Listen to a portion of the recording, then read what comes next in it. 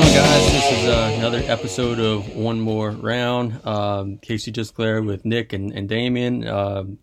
We've got a wonderful episode coming your way today. We've got some stories that we've got to tell. Boxing fans from around the Southeast and anybody who just likes to hear some crazy stuff will be interested in the next two-part episode. We're going to be talking about Zane the Train Marks. But first, before we get into Zane, fellas, how we doing today?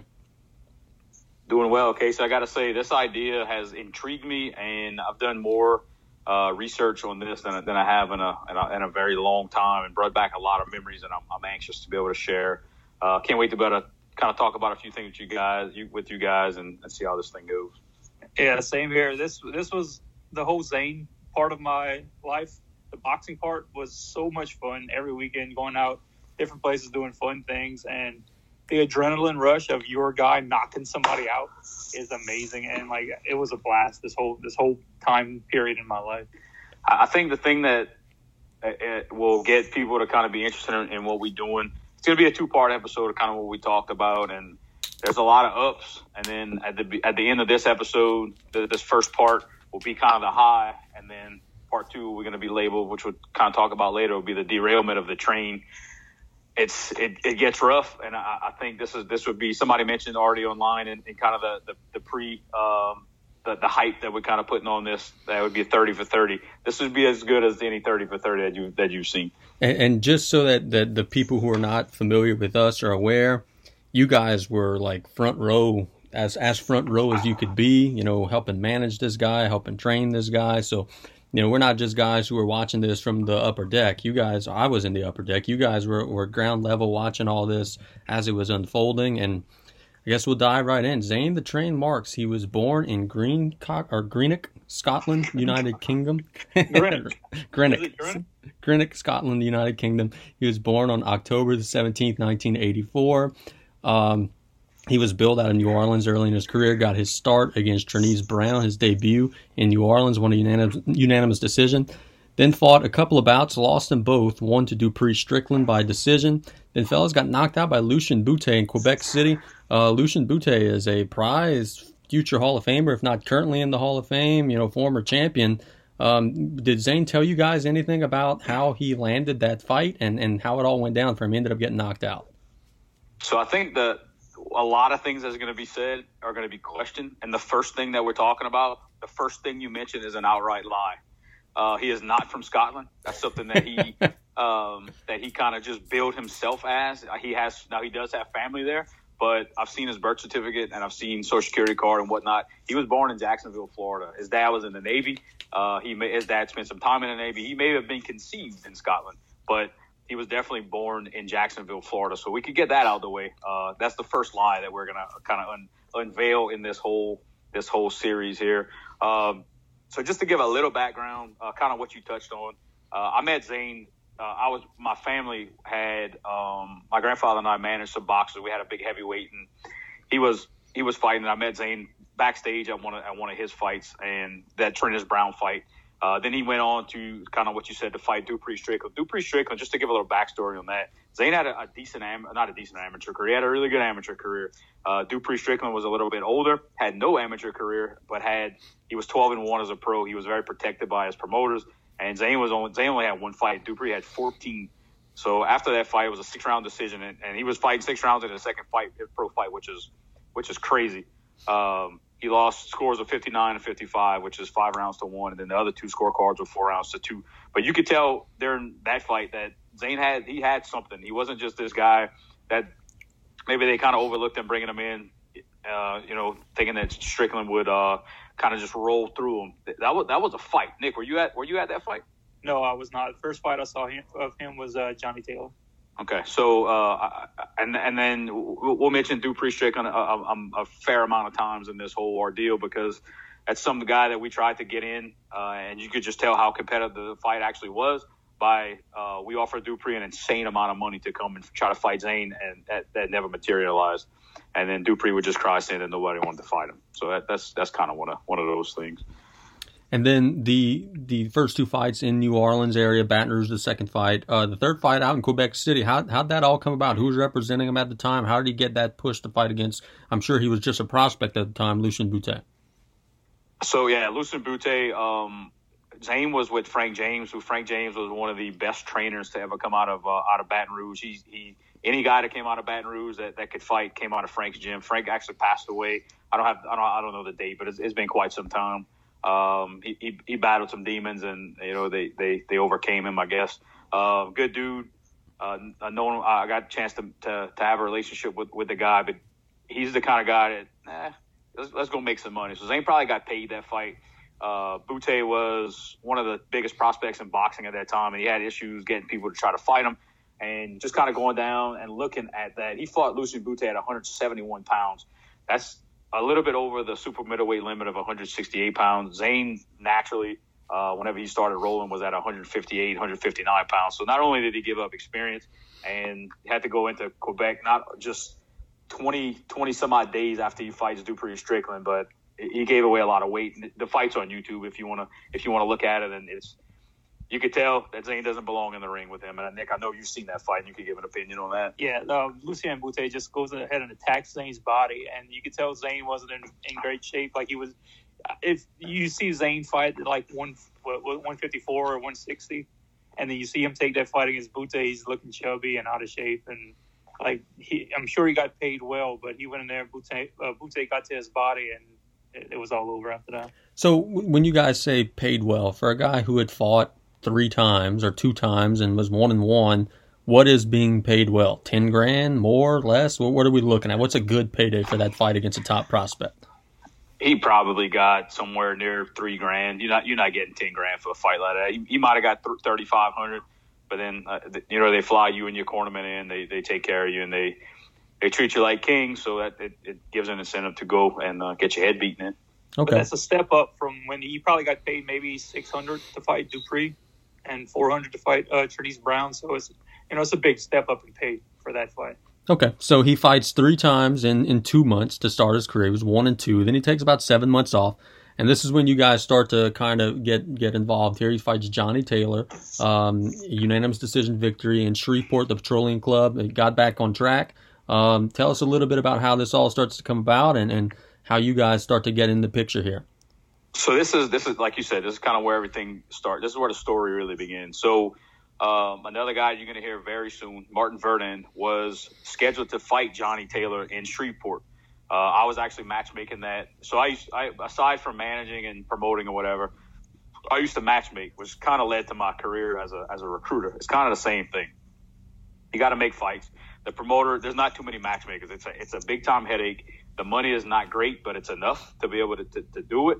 And you also make a lot of connections in the boxing game and try to get what you want to get done.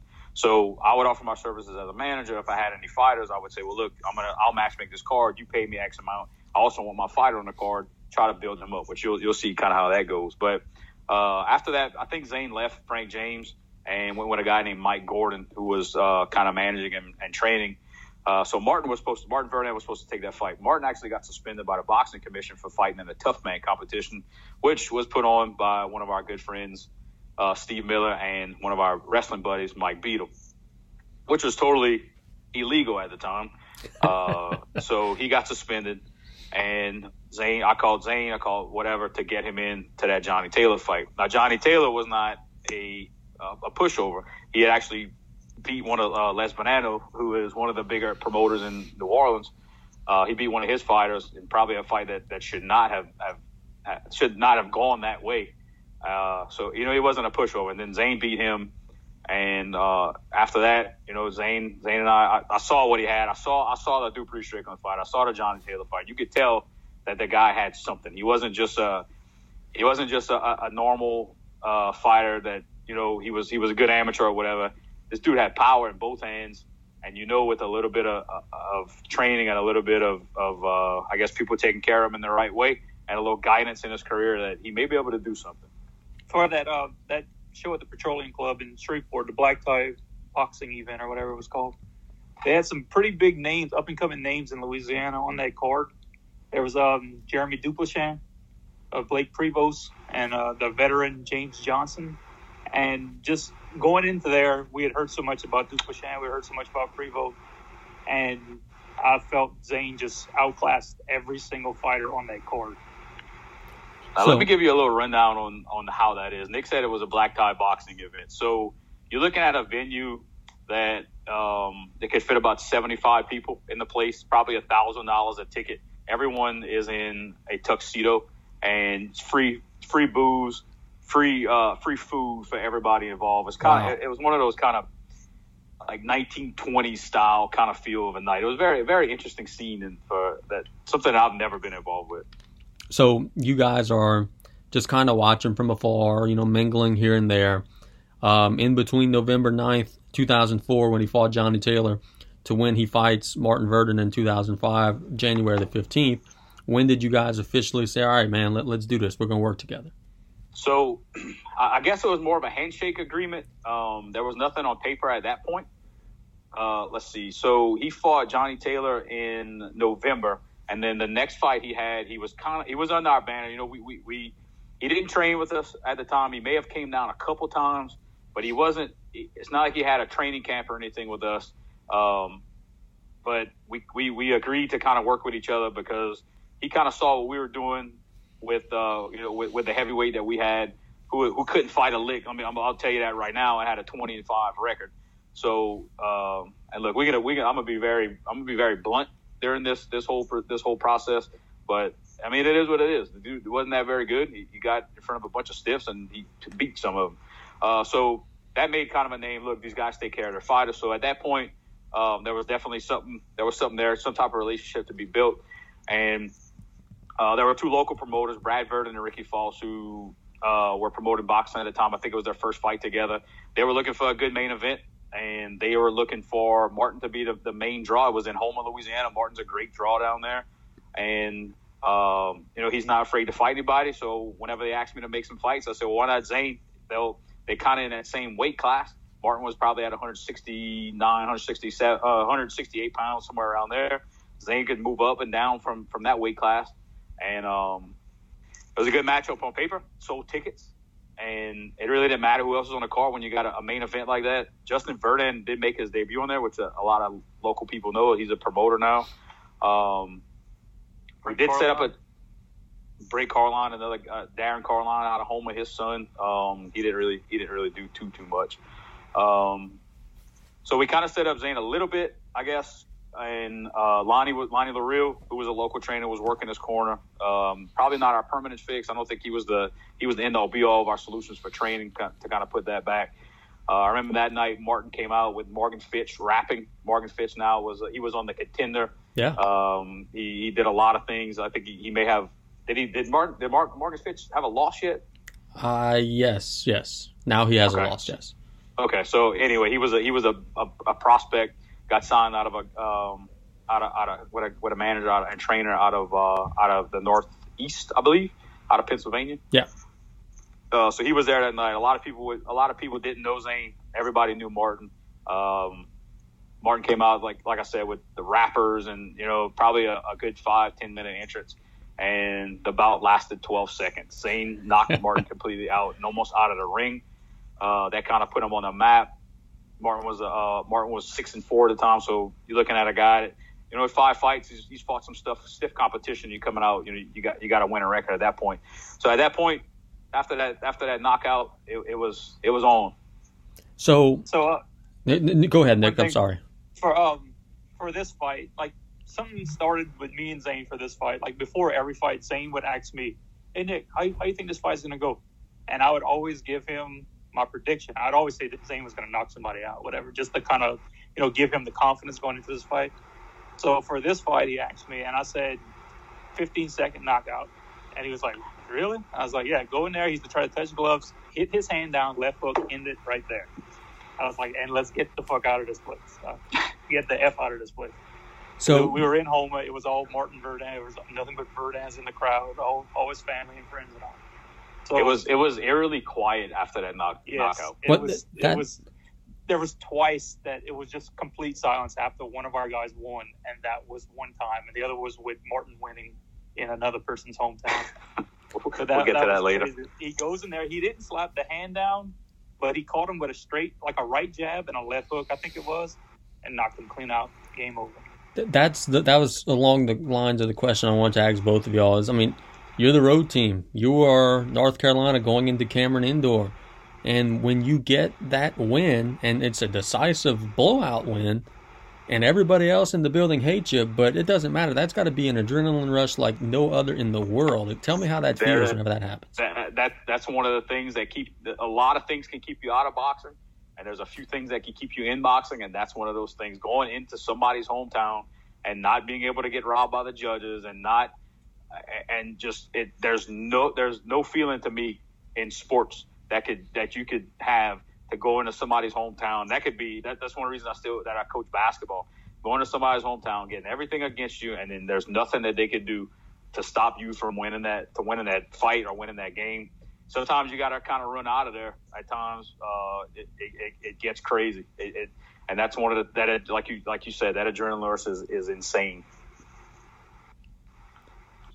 So now we move forward. You said, hey, man, after he beat Martin, it's on. And you're right. He fought, 1, 2, 3, 4, 5, 6, 7, 8 times in 2005.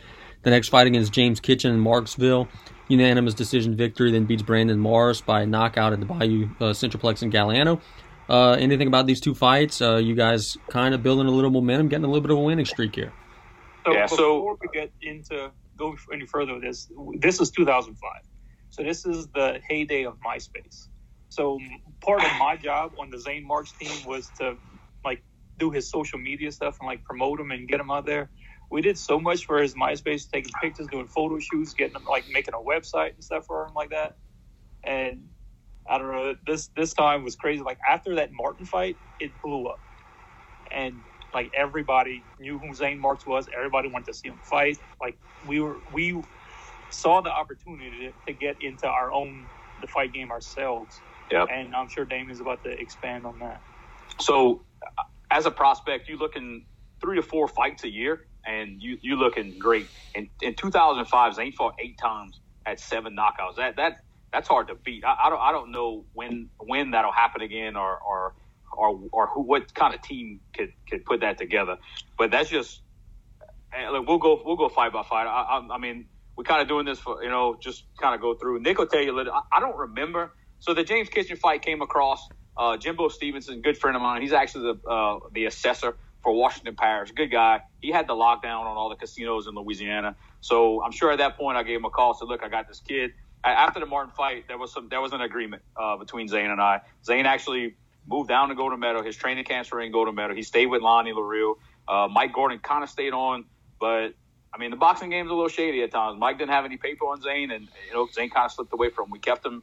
We kept him in the loop for a few things, but some stuff that maybe he should have known that he didn't need to know in my eyes. And the paper, I had the paper, and he didn't. So gave Jimbo a call, and he gave us that fight with James Kitchen, who was 6-1 at the time, hadn't fought since '03. From what I remember, he may have had a little forced vacation previous to that fight. I don't know that. That's allegedly. I don't have any crime logs or blogs or whatever to confirm that. But Nick could tell you a little bit about James Kitchen fight.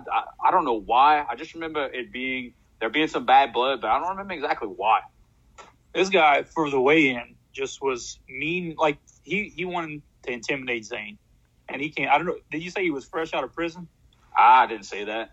Okay, well, I'm thinking that's what it was. I said a forced vacation. So this guy is talking so much junk to Zane, to me, Damien. I don't know who else. I think we had a few of our friends there with us, Rocky and I think Joey and a couple of others.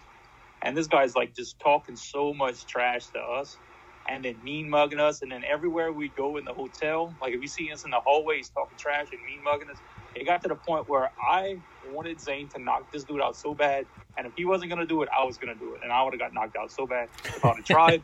But I didn't. But luckily for me, we had Zane on our side for that week. So I remember it being a kind of a tough fight.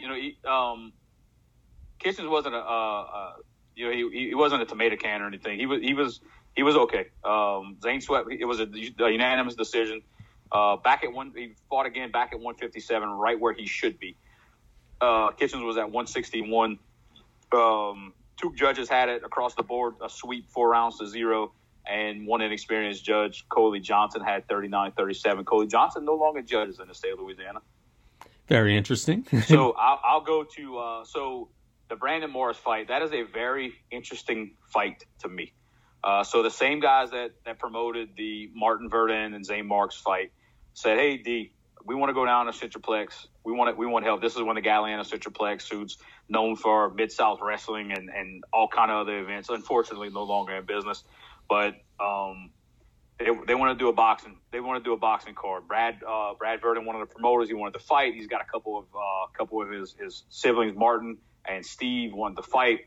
Hey, look, let's get Zane on. You know, Zane, he drew well in Homa. He's doing well.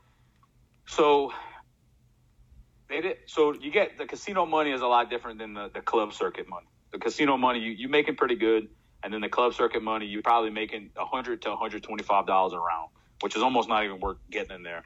So Brad, for whatever reason, wanted Steve to fight this guy named Marcus Woods. Marcus Woods was decent, Arkansas kind of guy. Well, got in touch with his manager. He also had a guy named Brandon Morris. Brandon Morris was at 168 pounds, or supposed to be at 160 pounds, whatever. He ended up coming in at 170 pounds.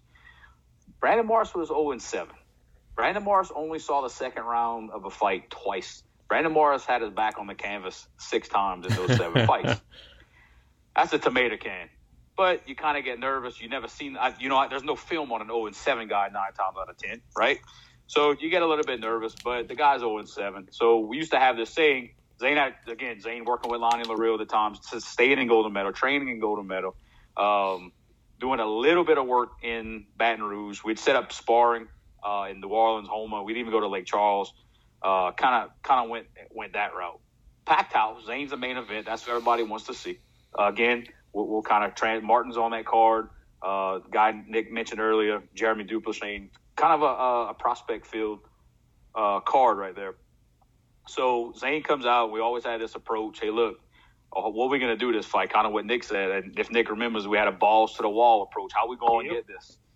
So Brandon Morris comes out in these, I don't know if you remember these Dazzle shorts that were good in like 95, like basketball shorts, like real shiny basketball shorts. That's what he came out in. So you kind of looking at this guy. He's real dry. Zane's coming out. We had purchased, at the time, I think we purchased 500. Nick was talking about the promotion. We had purchased 500 8x10 pictures of Zane. Zane was autographing stuff all night. We used to have the kid. We did some Hulk Hogan type of stuff, man. We used to have every kid in the building come line the walkway to get that Zane would pass in front of all these kids. I remember that. Listen, we was eating our vitamins, saying our prayers. I mean, we was doing the Hulk Hogan at this time, right? And Zane came out. We looked over at Brandon Morris, and Brandon Morris was as dry as you could be. Look at tell he did not warm up, nothing. And I said, Zane, we're going balls to the wall right here. And Brandon Morris probably took a half a breath and a half a step. Zane jumped on him, and 36 seconds, I believe. Nick, you wanna help me out on that? Yeah, if anybody ever 28 seconds. 28 knockout seconds. First if round. anybody ever sees the video of that, I apologize for all the cursing. I was the cameraman, and I was pretty excited. So you get the win, and what's Zane's mood like? Because when he gets to you guys with 1 and 2, kind of, he knew he had potential, but the record wasn't showing it. And now all of a sudden, you guys gave him some firewood and some gasoline and some matches, and this thing was starting to blow up. What was his mood like at this time? So, he's believing in himself. His confidence has totally changed. And at this point, it's almost like we could, hey, look, what's next? Let's keep going. So in 2005, there was not much time that he wasn't in the gym and he wasn't training. Like I said, we had a good team around him. We believed in what he could do. And it was never anything inside the ring that haunted Zane Marks. So 14 days after beating Brandon Morris, you guys take him to Mississippi. Jackson, Mississippi, take on Norman Johnson, gets another knockout. Tell us a little bit about that fight. You take the show on the road, go to another state, and get the same result. Yeah, so like I said, Lonnie LaRue was training Zane at the time, and this was out of Golden Meadow. This was out of a little warehouse. We had a ring, we had a couple bags, and it wasn't anything like you see in the movies. But Lonnie had a lot of amateur boxing connections, and Lonnie set up this fight with a guy named Stan Nichols, who was unfortunately passed there. He was the Southeastern Association president for a long time. That's the amateur boxing sanctioning body here out of Mississippi and Louisiana. So they asked us if we wanted to go ahead and take a fight. So in the state of Mississippi, there's a round requirement. You have to have at least 32 scheduled rounds of boxing to have an event. Well, they only had 4 fights. They had more, but some of them were exhibitions. One of the exhibitions was actually Tanya Harding that night. Wow. The main event was Butterbean against Kenny Craven. That's always an interesting fight to have Butterbean at the top of your card. They didn't have anybody else to fight that night, so they asked us to take an 8-round fight. So now we're at 7 fights, taking an 8-round fight, a little quick. But I said, you know what? We get the right opponent. We'll go ahead and do that. And they lined us up with a guy named Norman Johnson. Record of 4 wins and 14 losses. Not anybody that's going to give us any trouble, right?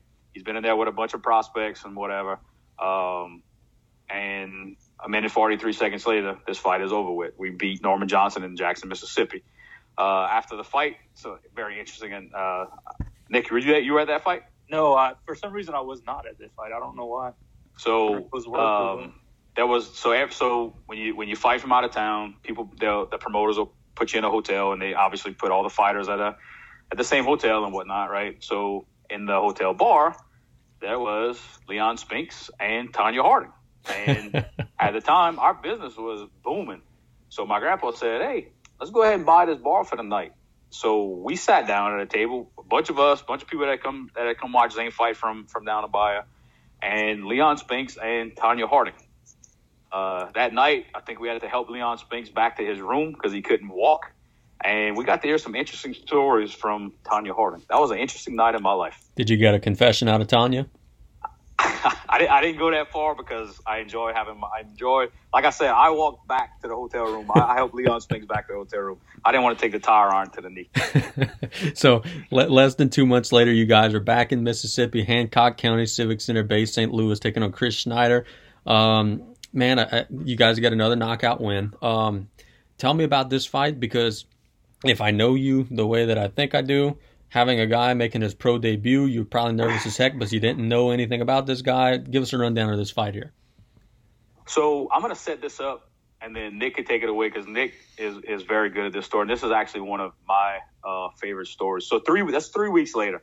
Back in Mississippi, a guy named Tony Dane, who was this like mid-level marketing kind of guy. I don't know how he got into boxing. But there's one story I want to tell about this, and Nick can kind of take over. The venue could probably fit about 100 people, and they were looking for some opponents to get matched. They couldn't fight him. I said, well, look, I want to bring my guy on. Kind of, we worked the deal. I found his guy some fights, and then we couldn't find Zane a fight. It was very short notice.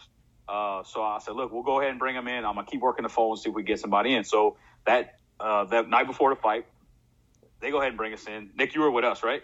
Yeah. Okay, so I think it's like me, Nick, maybe Rocky Keefe and Zane. We show up and we meet up with these 2 guys, and we're not veterans at this point in the boxing game. A lot of people lie. A lot of people are deceiving. So we get to the hotel, we see these 2 guys, and they say, "Oh man, it's a guy named Ernest Parfait and a guy named Paul Foray, 2 guys that are fighting on the card, right?" So this guy proceeds to tell us about himself. Man, I got 5 wins, 1 loss, and this and that. And the other guy said, yeah, I went 5 rounds with some guy, whatever, that was supposed to be impressive. So I'm like, all right, I'm going to remember these cats' names. I'm going to tell you what, BoxRec don't lie. We go back to the room, we look on BoxRec, and one of them's 0-5, and the other one's 0-14. So that totally changed my whole perspective on what we just got into. So I'll let Nick kind of take it from here. One of them was telling us that his dad was a meteorologist, and the show's not going to happen because there's a big hurricane or tornado coming the next day. Oh God. Okay, so we're in Mississippi. Zane does not have an opponent, so I don't know if we're in the lobby of a hotel or at the venue or something, just hanging out for the weigh-in or whatever. And no, it was the day before the weigh-in, so it definitely wasn't the weigh-in. And we're looking for an opponent. So this guy smoking a cigarette in his jorts and whatever, just hanging out by a door, says, "I'll fight him." And we're like, okay, who's this dude? And we were like, "Do you have any fights?" No fights. And we're like, "How much you weigh?" About 200. Oh, okay.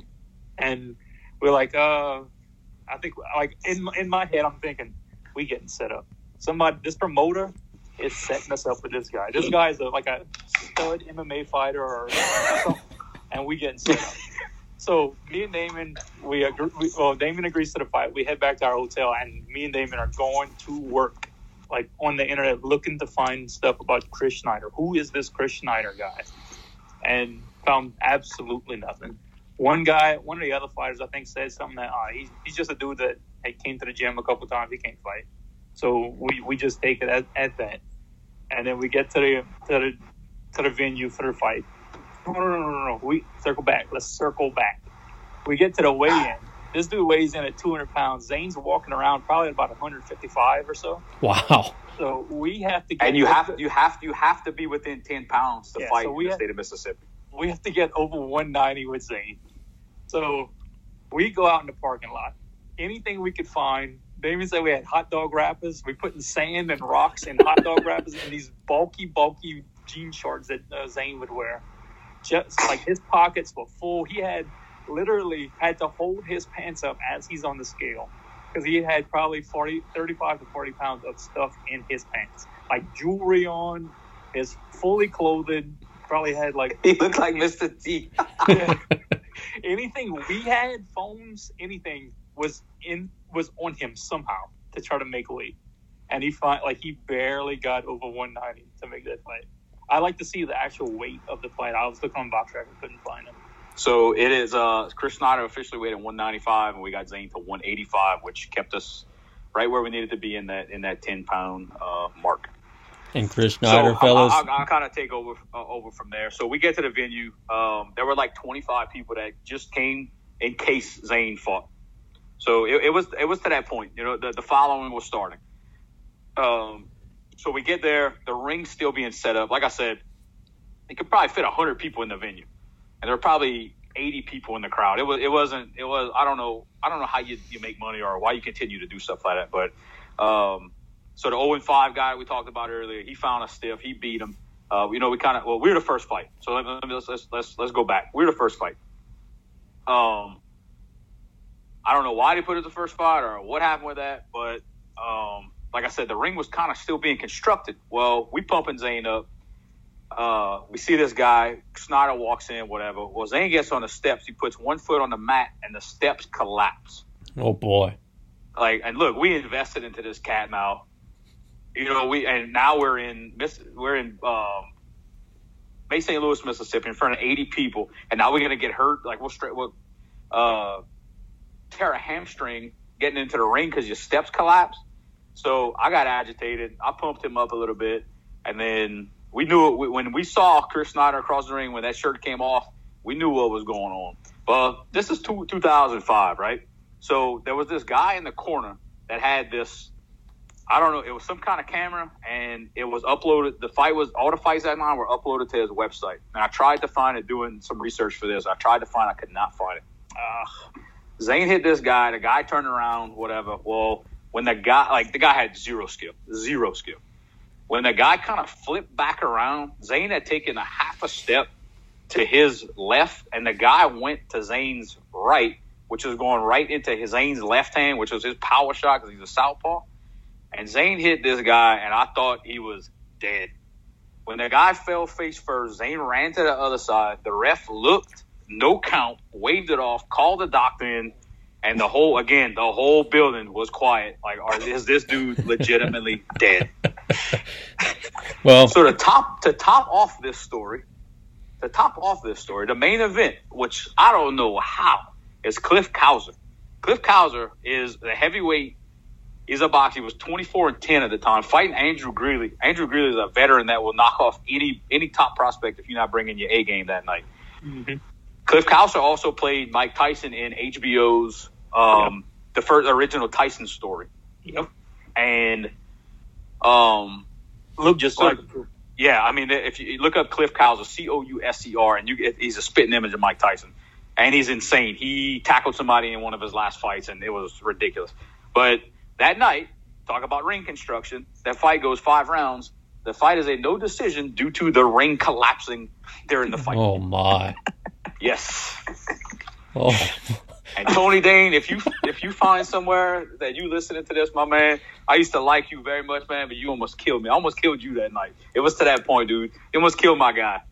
Oh man, so the ring collapsed on the main event. Can't imagine. You guys get home from Mississippi. And by the way, for anybody wondering, Chris Schneider didn't fight again. He ended his career 0-1, thankfully. You guys take Zane back home. Fights in cutoff at the Youth Center against Kirk Douglas on August the 13th, 2005. Kirk Douglas, at least, correct me if I'm wrong, appears to be a little bit of a step up in class from his last couple of fights. A 10-9 guy wins a unanimous decision in the Youth Center. Tell us a little bit about that fight and that show. Okay, so this is where it starts getting really good. Okay, so if you listen to the past 35 minutes, just get you a beer, open one up, because this is where the story gets good. So at that point, Zane was wanted. People wanted him on a card. You know, it wasn't. We didn't have to go find fights. Fights were coming to us. And we get all the offers, man. Look, we'll pay you $25,000, pay you $10,000. Come here. We're not ready to go on the road yet. You know, we building ourselves. So there was a group of businessmen that we're working with. And look, man, I guess I'm going to expose my shady boxing side, I guess, in this whole series. So at this point, like I said, everybody wanted Zane. So there was a group of local guys that were kind of Bradley Verdon and Ricky Foss that kind of split. So Ricky Foss is courting these businessmen. Ricky Foss does a great job of that. A lot of flair, a lot of hype with Ricky Foss. So Ricky actually brought me to meet these guys on a fishing trip, and I kind of sleazed my way in. And I was like, look, whatever Ricky's doing, I said, on the actual boxing side, I could do. The rest, you guys could do. If you want to sell, you could sell shows or whatever. Like we good. And that kind of happened. So we started a company, myself and 3 other individuals, great guys, great businessmen. And where our first show was at the Cutoff Youth Center. Sell out. I remember we sold 72 tables. So you're looking at 72 tables at 10 person a table. And that's going to be on the floor. And then that's not counting the general admission tickets, which is going to probably be another 300-400 people. So we had over 1,100 people. We had over 1,000 people moved out that night. So Nick bangs out the posters. We got the promotional stuff going. We had hired Nick to do all our promotional stuff. I said, you know what? First fight, let's go ahead and get a title. Zane's ready for a title at this point. He is 7-2. We got to find somebody decent to fight him. Kirk Douglas has some family on the coast. He's from St. Louis. Easy bus trip from St. Louis, Missouri to get down here. He didn't mind taking a bus. We didn't really pay for a flight. I'm going to let you get to that story. I want to talk about this title, and I use title in my quotes right here. There was an organization out of Africa called the UBO, which was the Universal Boxing Organization, that will sanction any fight that you want to fight. I said, well, look, man, we only fight in 6-round fights. So the guy said, but we want a title. The guy said, well, how about we create a 6-round title? I said, so you're telling me that you're going to create a 6-round title that we could have for our show? He said, send me $1,000 and you can do whatever you want. So the guy and I, listen to this, man. This gets fun. The guy and I created something that we called the UBO All-American title. It was a 6-round title fight. So that's the belt that we had. So we paid this guy $1,000. We bought a belt out of the title boxing catalog. We've set up one of our promoters, one of his sons, as the representative of the UBO. He came in a little tie, gave it all the credibility in the world. You fighting Kirk Douglas. Kirk Douglas was brought in. He was well, Nick could tell you. Did you know Kirk before I kind of get on my little rant? Okay, so I was the guy who had to go get him at the bus station, it was the bus station, right? Yeah. It was him and his trainer. Not a single word was said from New Orleans to the Galliano Inn where the weigh-in was, I believe it was that night. Not a single word. It was so weird.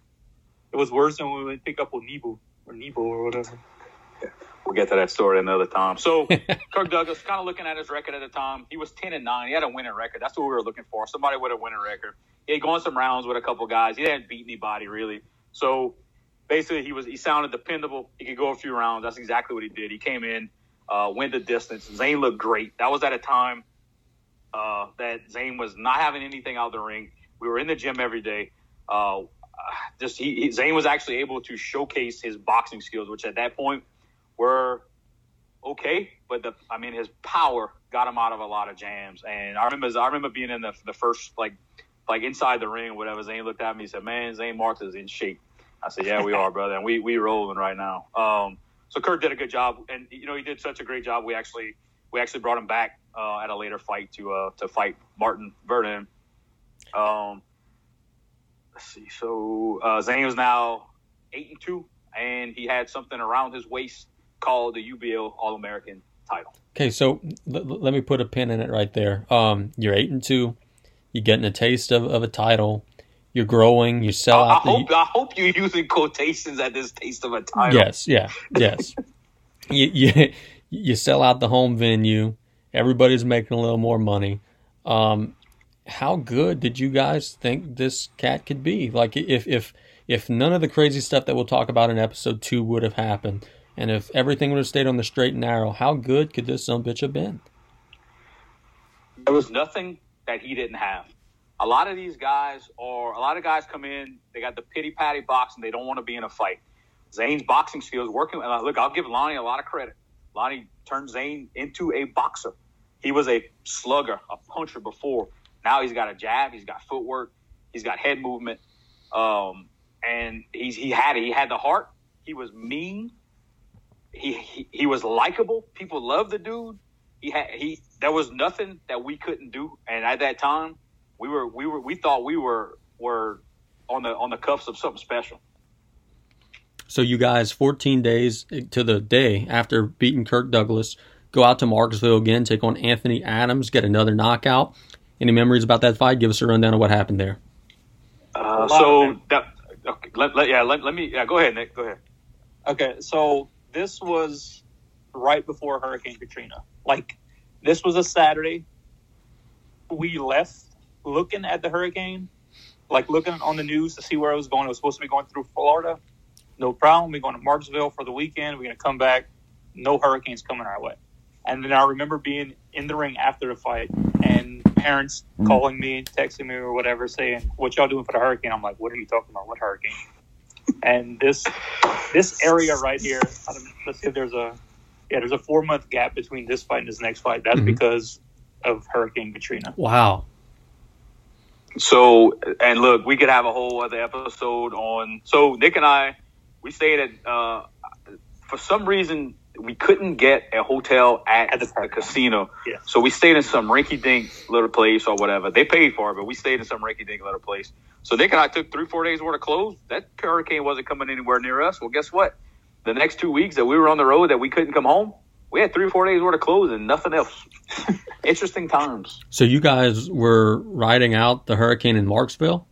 We actually went to Tyler, Texas. So next door to a good friend of ours that's in the boxing game, Mr. Reggie McGowan. He took care of us for a while. It was actually me, myself, Nick, and Rocky Keefe was with us. Rocky Keefe's in a lot of these stories. And I went back and talked to him, and I got some information out of him. So during that fight, that's another Jimbo Stevens in Marksville casino. More casino money at that time. I can't remember exactly who we were supposed to fight, but I remember it getting hard at a fight to find someone because Zane's knocking everybody out, and he's got a title now, which didn't mean anything to us, but it means something to somebody else. Adams was 5-16 at the time, but he had a win in his one before last fight over Bradley Thompson, who was 13-4. So it gave him a little bit of credibility. Made it out of the first round. 30 seconds into the second round, fight's over. I remember it was a vicious body shot, and there is a beautiful picture of that fight, and we could post it right about now if we can on our YouTube stuff. Zane actually hit Anthony Adams so hard that he took Anthony off of both his feet. Okay, let me explain to you why it was a second round knockout. We were talking before, and one of y'all remarked that it was a second round. He's knocked everybody out in the first round, and this was a second round knockout. So before the fight, when me and Zane would talk about, like, he would ask me what I thought about the fight or whatever, and he said, all these fights, I've never had a second round knockout. And I'm like, why would you want a second round knockout when you can just finish them off in the first round? He said, I'm telling you right now, I'm trying to get a second round knockout tonight. And I was like, no, fall us to the wall, go in there and knock this dude out. Let's get out of here. Because that was our thing. Knock him out as soon as you can. Let's get out. No time for anything to go wrong. If you just charge him, knock him out. So he said, I think I'm going to get a second round. If I'm going to judge him at first, I'm going to see what he can do. And then if I can take him to the second round with no worries, I'm getting a second round knockout. And I was like, don't do it. And he did it. So that would explain the second round knockdown. And look, that makes total sense. That's awesome. We got some good stories there. This is some good stuff. You're a recruiter, Damon. He was just diversifying his resume, man. Listen, whatever it was, we knocked that boy out, and we moved on. So you move on from the hurricane stuff, get through the fall, have a winter show just before Christmas, the weekend before Christmas, December 17th, 2005, against Tremaine Hines at the Galliano Centroplex again. I don't know this for sure. I assume this is a main event thing, and I assume the Centroplex is probably packed. Give us a rundown about this fight and this show. So this is another one. The company that was made was Fight to the Finish Productions, which I thought was a pretty cool name. This was the worst boxing card I've ever been associated with that I've put on personally.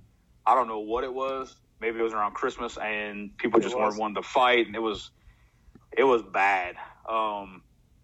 So my buddy that we had stayed near, Reggie McGowan, had this fight out of Oklahoma named Tremaine Hines. He had a record of 3-11-2, and he fought like a guy that had a record of 3-11-2. Zane knocked him out. I don't know why we went 2 rounds. On that one, I think Tremaine held a lot. I think he may have saved himself. And that was a bad night. I think we had a lot of fallouts that night. But one bright spot, my boy Jimmy Owensby, local guy, he made his pro debut on that card after he got out of the Marines. That's the only really thing there was nothing really crazy about that night. Another notable on that card, Johnny White was on that card, fellas. Yeah. So Johnny fought anytime that we had something. His manager and trainer Phil Daly, who passed away, great guy. We did a lot of business with him, and we helped Johnny in a lot of things. And Johnny's you know what? Let's just Johnny's not that great of a guy, but he's a hell of a boxer. Nick, you were about to say something before I cut you off. What you had, bro? I was asking Damon if that was the night of the epic after party, or was that the other Galliano show? That was the first one. That was definitely the first one. That's wow. We could go back if we have a good after party story. let's go that route. So we talked about look, Ricky Falls, friend of mine. Man, I seen him a couple months ago in Homa. He's back. He was living in Korea. Great guy, great businessman. He knows how to talk to people, whatever. This guy had the bright idea, and it was great. After the fights, straight into a oil wrestling match. So he gave like 30 minutes for people that didn't want to be involved in that to leave. And we just had oil wrestling at the Centroplex. That was great. And somehow Nick had a live mic, and he was just announcing the whole thing. It was great times. Oh, my God. And I had a lot to drink before I was announcing that oil wrestling. I was not aware. Nothing ever happened after that. I was not aware that this took place at the Centroplex, but oh man, the stories we'll be able to tell another day, another time. If you notice, that was the last Galliano Centroplex boxing show. There's not a single one left after that. So you guys get into 2006 after a very prosperous 2005. Take on Miguel Aguila in Mississippi. This was a decision victory. Miguel has a pretty nice resume. Tell us about this bout over in Mississippi.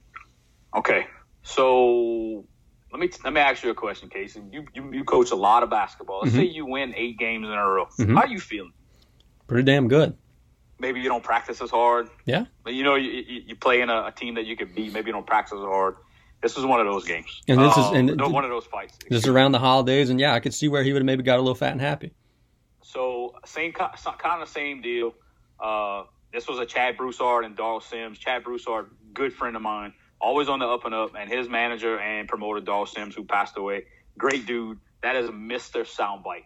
If this dude was still alive, I could guarantee you we'd have him on here, and we would not be able to talk because we'd be laughing our tails off. He's very direct to the point. He was one of Chad's guys back when Chad was coming up. The first go around. And then whenever Chad was making his comeback, he was right by Chad's side. Great guy out of Greenville, Mississippi. Not a bad thing I can say about the guy. He's always treated me with great respect. So at that time, we were looking for somebody maybe to get Zane some rounds in because we was knocking everybody out.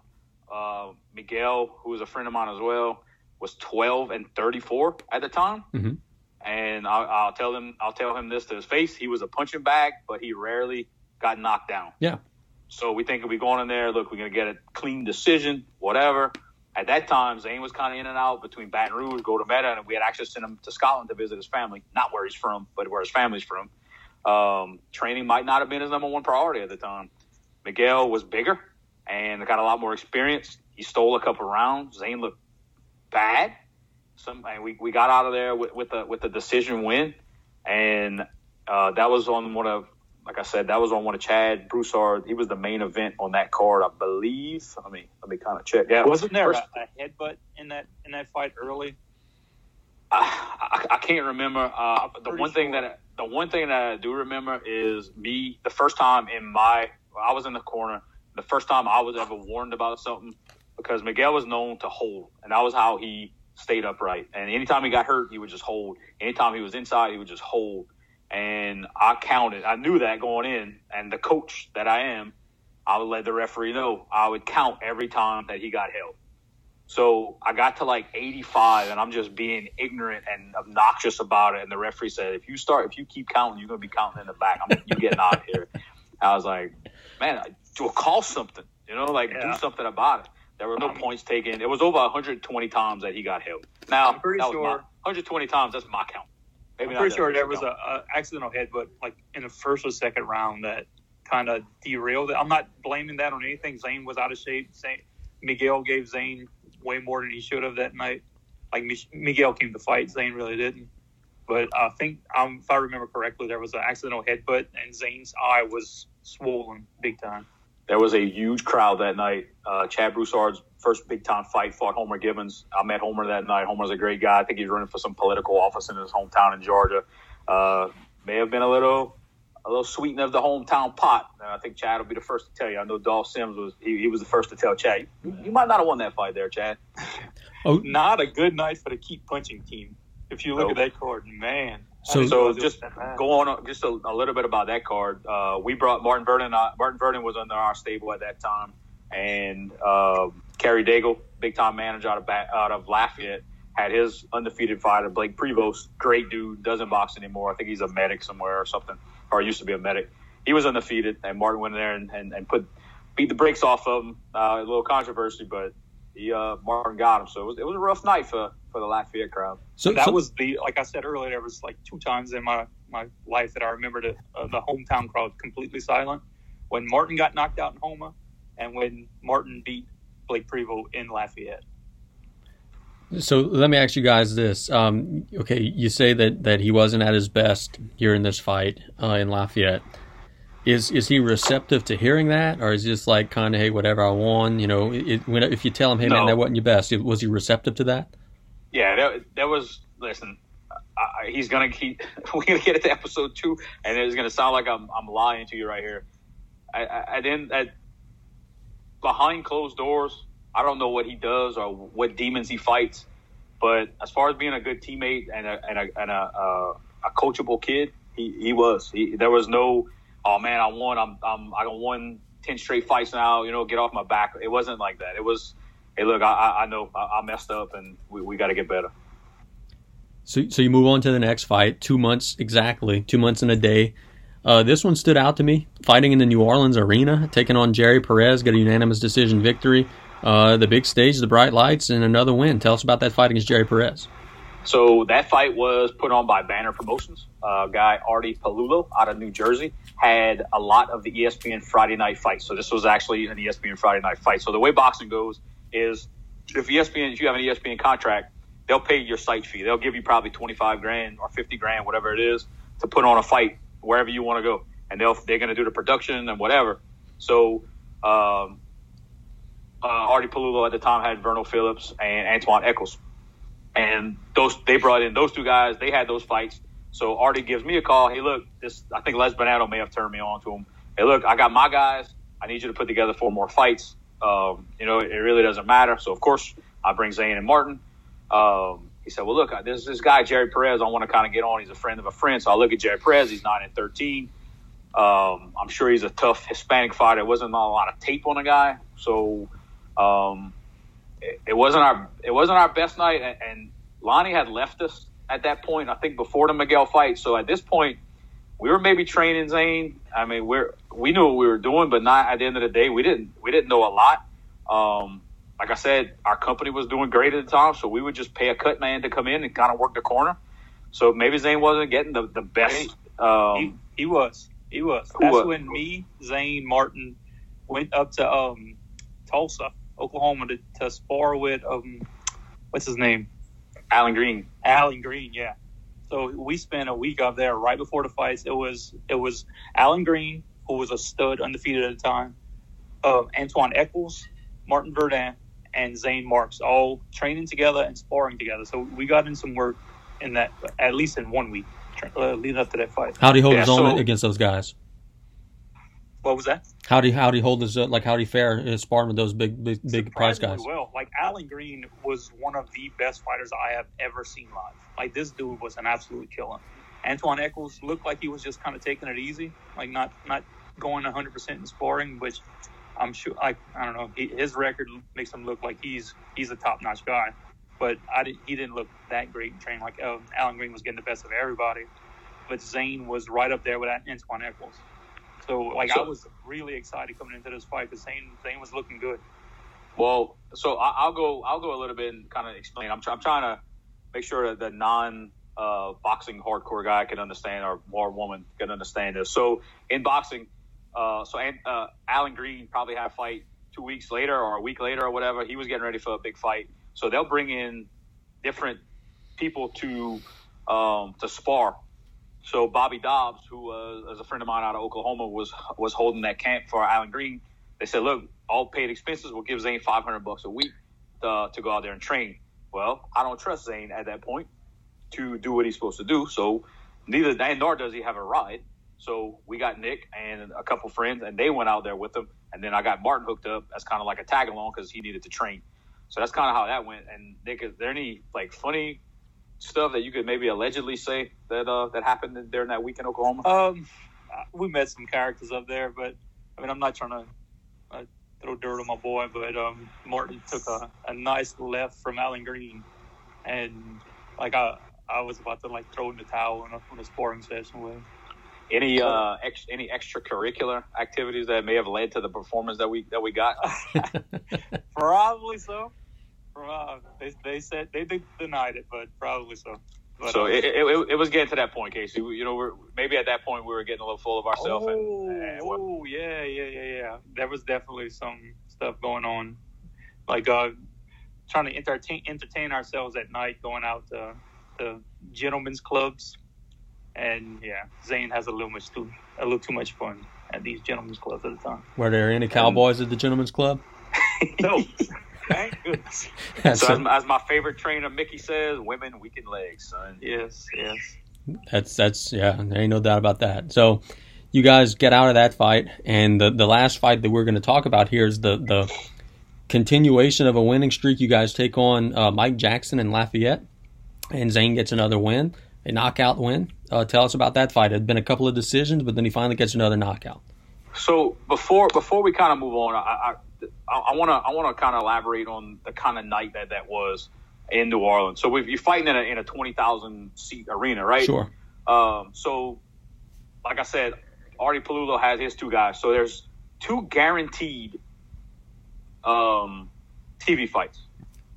Now, if there's enough time, they'll have what they call a swing bout. Mm-hmm. So they selected Dion Nash and Danny Reyes, a fight that I put together. Danny Reyes, former opponent of Chad Broussard, Dion Nash, a guy out of New Orleans.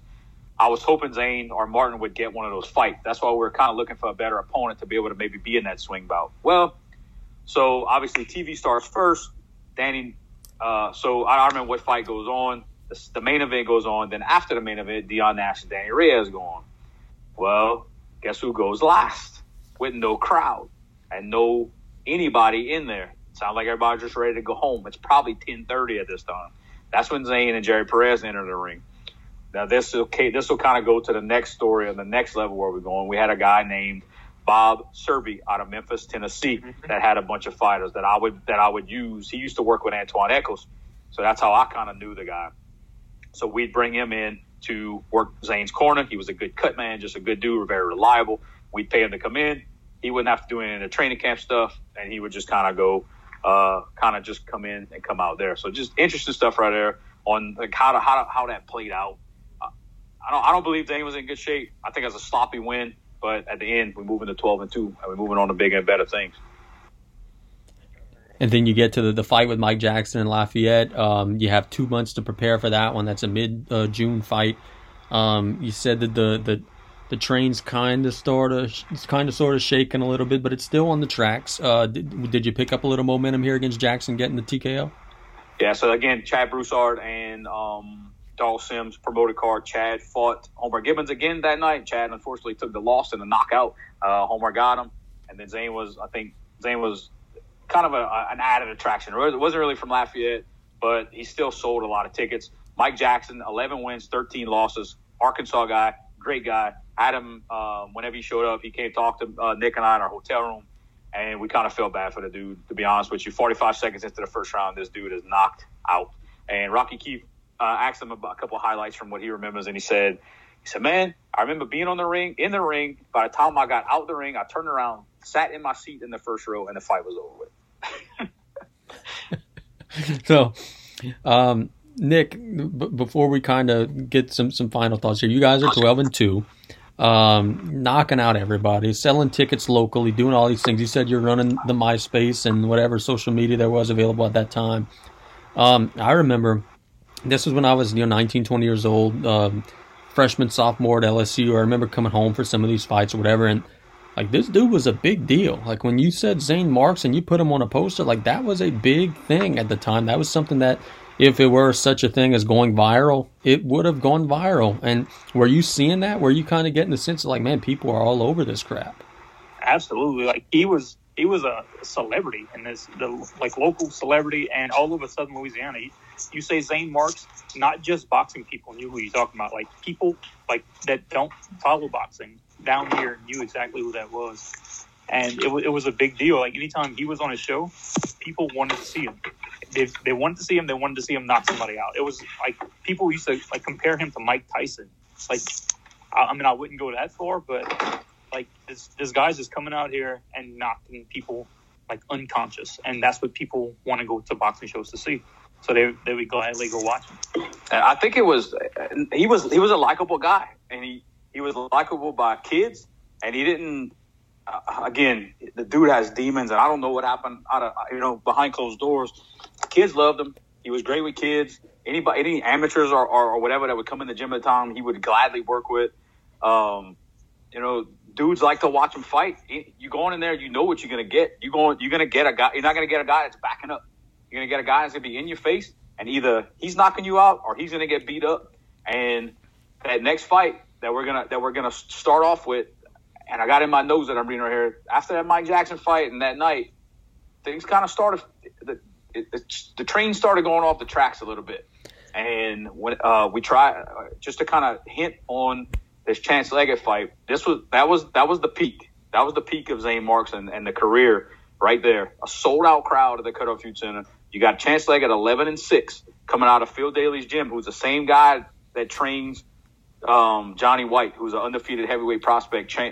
His sons were undefeated, and just coming out of a great gym. Chance Leggett was not a throwaway, and there's a lot of details going into that fight of why things happened, who we tried to get, and seeing one of the nastiest knockouts that ever happened in the history of Louisiana boxing that night. Very, very good. That's very exciting. And before we let you guys go, okay, as a promoter, you in the Aguila fight, the Perez fight, the Jackson fight, you guys have now got a double-digit win streak. I know you're not going to remember exact totals, but about how much is my boy making per fight here? So you're still taking the short end of the money to be able to just stay active and get to that next level. If you want to, at this point, if Zane wanted to go make 20 grand, we could go make 20 grand, which we're going to get to after the Chance Leggett fight. It was after the Chance Leggett fight, things got so out of hand that it was time to cash in, and we went to Idaho and we cashed in. Very good. You're making, I think you probably make it 125, 100 bucks a round on these smaller club shows. Casino shows you're making 200 to 250 a round. Not that it's whatever. Not saying that if you only fight one round, you only get 100 bucks. It's whatever the round. Like 4 rounds would be $400 if you're getting $100 a round. Whatever the fight schedule for. Yeah. I was confused because I was about to say, term. well, why wouldn't you go 4 rounds? But okay, I'm following you now. That's just the boxing terminology. And whenever you step out of state and whenever you move up in competition, that's when the money comes. At this point, which I was proud of, we didn't. We were looking for the right fight. We knew what we had in front of us, and we didn't want to take that step and risk. We were trying to get signed by a promoter. We were trying to get signed by a big time promoter to be able to take care of us. We were still in that free agent pool, and we were working our tail off to try to get to that point. It was like watching Rocky V when Tommy Gunn's knocking everybody out and getting a big following, and he keeps on going up to Rocky and saying he wants a title shot. Zane didn't come up to us looking for a title shot, but that was the next step. Like, okay, we knocked everybody out. Is it time to go cash in, fight somebody tough, like fight a big name, make a big purse on a fight, or what? Our goal was 20 wins. We was looking for 20 wins before we cashed in. But as you'll hear on the next episode, plans changed. Yeah. So you get these 12 in the bank, and the mood is good, and everybody's cruising. And what does that do for the morale of everybody else in the club? Because I mean, then you guys got sort of a franchise player here that is showing the younger guys that, hey, it's possible, and hey, it can be done. I got a feeling that this was good for every single member of the organization. It was, and at the same time, we had Martin Vernon, who was so Zane fought at 160, which is middleweight, and then Martin Vernon was in our camp, and he was at 175 pounds, which was light heavyweight. He was the Louisiana State champion at that time. So it wasn't like it was just Zane and then a bunch of people that were hanging on. We had some legitimate competition in there, which led to some good sparring, and just it was fun. It was a fun time to be around boxing. And that led to credibility on our management side and our promotional side. So it wasn't hard to go out there and, if we wanted to sign another fighter, and, that's one of the guys that we kind of worked with was Gary Bergeron, a guy that we're going to talk about out of Chalmette. He came aboard. John Revish came aboard. Travis Scott came aboard. And that's some guys with some big win totals. And that didn't just happen. That was a lot of that had to do with Zane. Like some of those guys you just talked about, John Revish and Travis Scott, like those guys were all Frank James guys. We talked about Frank James earlier. Like the talent he had in that gym, like looking back on it now, is ridiculous. He had Zane, he had John, he had Tafari Beard, he had Travis Scott. Then was that big heavyweight that was just knocking people out in Mississippi? Oh man, no. God, that dude was huge. But like Frank James, fabulous trainer. He had some awesome, like incredible talent in his gym. He just really didn't care about matchmaking. He just wanted to go out there, fight, make some money. And he would just throw his guys in with Dupree Stricklands and Mushan Butes and stuff like that. If those guys were managed right, that whole entire gym, man. Yeah. And you're talking about in the middle of Baton Rouge. It's Aubrey Whedon is the guy you're talking about. Yeah. You're talking about in the middle of Baton Rouge, and this guy trying to he's doing a great thing, trying to keep these guys out of trouble. He did a great job while he could, and he had some talent out of that gym. You mentioned Tafari Beard. So Tafari Beard was a fighter that fought out of our camp as well. He lost his first fight, and I think he won maybe 4 or 5 straight after that. Then he retired. But he actually has a boxing gym.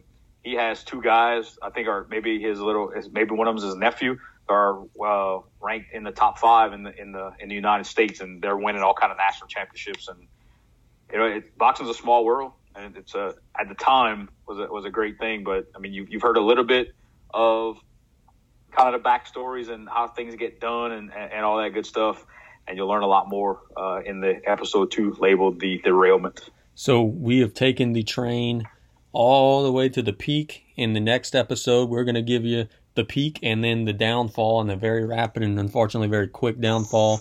And from some things we're going to tell you, unfortunately, maybe even allegedly a very tragic downfall. But fellas, we've now got 14 fights under our belts. Let's just summarize what we've heard today. Give us the good part of the story in summary of Zane the Train Marks. The good part is the guy became almost a hero to a lot of people here, and rightfully so. We traveled around, we met a lot of people, and he was on the cusp of that next level. and I think we may have sold it like he was already on the cusp of that next level. It's kind of like watching, watching a minor league baseball player where you watching him. Maybe he's from the local high school, gets drafted, and then spends a little time in the minors. You just know he's going to get there, but you want to watch him while he's there.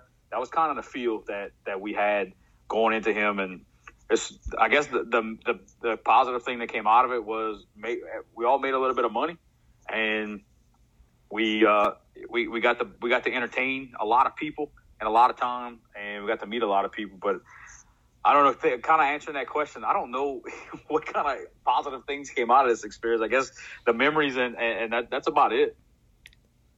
Nick, do you have anything you'd like to add to that? It's a small portion of time. Like, to me, like, thinking about it, this is 3 or 4 years, 4 or 5 years, and it's like mostly like 2 years, but it was just like lightning in a bottle. Like, this guy came down here, started fighting. Like, people that weren't boxing fans became boxing fans. He became a celebrity. Like Damien said, he's working with kids, like making it all about kids, and people love this guy. And it just all, as fast as it developed, it went away. That's a great point, because everything that we've talked about today is in a 28-month span. And it feels like, that from whenever I was going through it and watching these fights and everything, it feels like it was such a longer stretch of time that this guy was hot, but he was really only hot for like a year or so. And it's crazy that we crammed this many fights and this many knockouts and this much success into such a small period of time. But as we talked about, fellas, all that energy is in the bottle and it's about to explode. And that's going to be some interesting things to discuss. So we're going to talk about that in the next episode. Look, we've sort of, using an outdoors term, we've planted all the seeds today. We've told you why this story is important. And in the next episode, episode 2, the seeds are going to start to bear some fruit, and you guys are going to get some really good juice. But fellas, any closing thoughts? I think we've done a good job today, and I think that everybody now will be interested in episode 2 and some of the juice, some of the gossip that we've got here, because we've got some interesting stories to tell in a later date. Yeah, so I think, some of the things that we're going to hit on, obviously the Chance Leggett fight, just brutal war. Zane was down, had to come back, busted eardrum. Then the next fight, it starts kind of the decline. Then going to Idaho, fighting Cleveland Quarter, who was 35-3 at the time, in front of 5,000 people at the Quest Arena. Interesting experience. After the fight, the interesting meeting with the commission. Then going back to Homa and having an all-out brawl post-fight. Going into New Orleans, fighting one of their guys from the North Shore for the IBA lightweight title. And just the decline after that, the jail time, and all that good stuff is going to be talked about in a lot of different ways. And anybody that is listening that wants to ask any stories, remembers any of this, drop us a question. If you guys have any questions, we'll be happy to have the guys answer them. Nick, do you have any final thoughts here? We've covered sort of the good news of the story, and in the next episode, we're going to have the quote-unquote bad news. I'm just not really looking forward to bringing back some of those memories, because I'm a Zane guy. That was my boy. But, I mean, it happened. We're here to talk about it. No doubt. Well, look, thank you all so much for the time. Thanks to everybody at home for listening. If we've got anything interesting to talk about, we're going to help you guys pass this quarantine time. I know we've talked about maybe highlighting some successful local teams and local athletes, and we figured that Zane would be a good one to start with. So we're going to wrap up this episode 1 here. We've got episode 2 that's going to be dropping in the coming days. Keep it right here on One More Round. You guys have a wonderful day. Keep listening.